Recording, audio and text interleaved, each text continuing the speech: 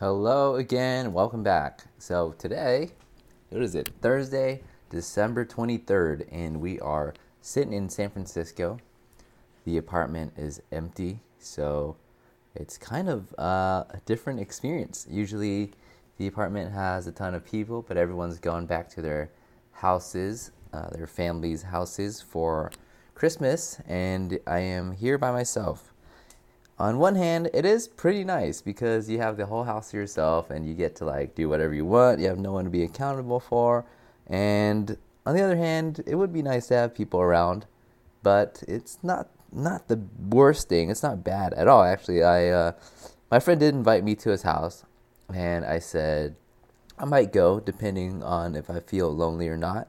And currently, I don't feel lonely. I actually feel really good being here, just in my zone, just getting a couple things done. So that has been great. I published a film the other day, so I was sharing it on social media today, and there were people. There were a few people watching it, so I am pretty excited about that. It was a film, or it is a film called Happy You're Here. It's about me and my outlook on how in your life, you should be the main character of your own film. So I kind of just showcase what I did in Hawaii. It was a cool, fun film that I made for my friends, and they were like, just share it anyway. So I just shared it. Yeah, so there's that. That was fun, exciting to do. And now I'm thinking about what to do with the time that I have here. It is, the holiday season, but that's also no excuse to not hustle, not do the things that you should be doing. So I am filming some of my Skillshare stuff. If you follow me on Skillshare, then awesome. I really appreciate you. But if you don't know about me on Skillshare, you should take a look at my classes. I make a lot of classes on creative stuff, on video production, graphic design, photography. So if you're into that, you would actually really benefit from it. I draw a lot of inspiration for my classes from real life experience, things that come up in my everyday life as I do marketing work for people, design work for people. So it is very helpful if you're trying to get into that. But I do want to talk about loving yourself and enjoying your own company. This is something that I struggled with a lot when I was younger, and throughout the years, finally, I've gotten to a point where I could eat out alone. Actually, now it's fun to eat out alone, so it's not even a big deal anymore. But in high school, graduating high school, and in college, I did not like eating alone. I always had to have someone with me, and didn't like being alone at all, because I would hate to admit it at that point. But the reason why is because I felt bad in my own mind, and felt shy and felt like I didn't know myself. And when I had friends around, I felt more valued. I felt like I belonged somewhere. So as I got older and as I got more confident in my life and as I understood my value and my place in society, I started to figure out that I can love myself and that I should love myself. And this is something that I wish younger me would have known. And if you're, a younger person listening to this podcast and you feel like you're not confident in being by yourself, or you feel like you always need someone around you to guide you, to lead you, this is my advice. You need to discover who you are and what your place in society is. And a good way to figure that out is to think about what kind of value you provide for people. And it's actually a lot simpler than it sounds. You don't need to sit down and think deep on complete value, like what you do for someone.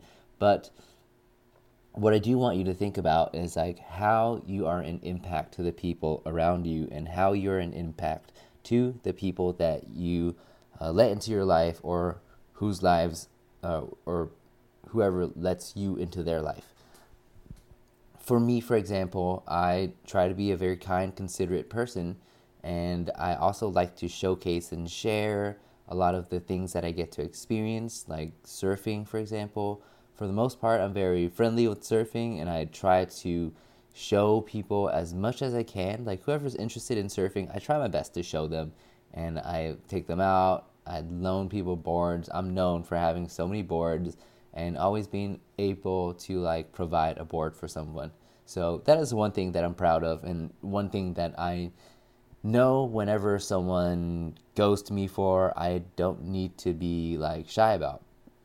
And as you get older and as you figure out where your value lies, you're going to start feeling more confident in where you are in society. And once you understand where you are, you're not going to feel as like dependent on having people around you. Now, it's so much harder than it sounds. It's easier said than done. That's the word for it. It's definitely easier said than done. And this is like a path that has taken, me years to get to the point of me right now. College, right after college even, I was still hanging out with people that, sometimes these people, I would hang out with them and I would talk to them in a way that would be to impress them, or in a way that would be like where I'm not on the same level as them, because I wanted to belong.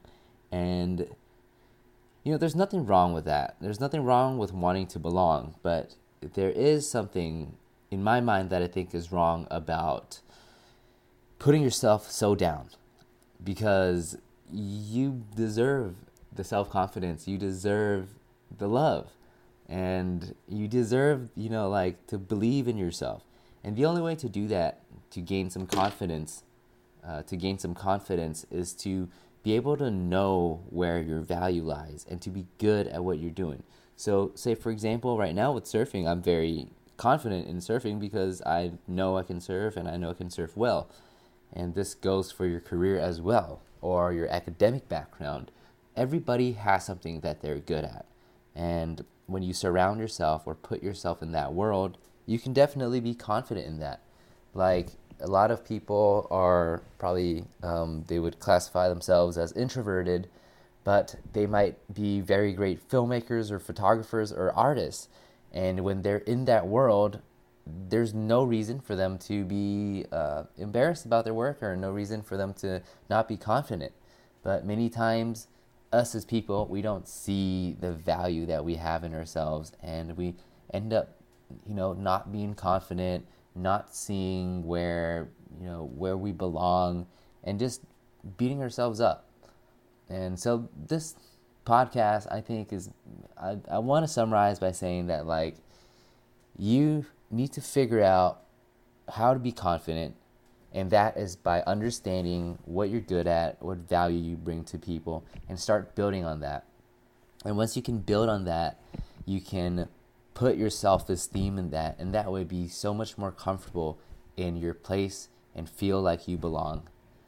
That is honestly one of the biggest part about me growing up, because I really felt like I did not have the confidence in myself. Like, I hate to admit it, but a lot of times as a kid, my parents would call me stupid, or they would say that, like, I don't deserve this, or that, like, going to a good school, they would always say I would never go into a good school.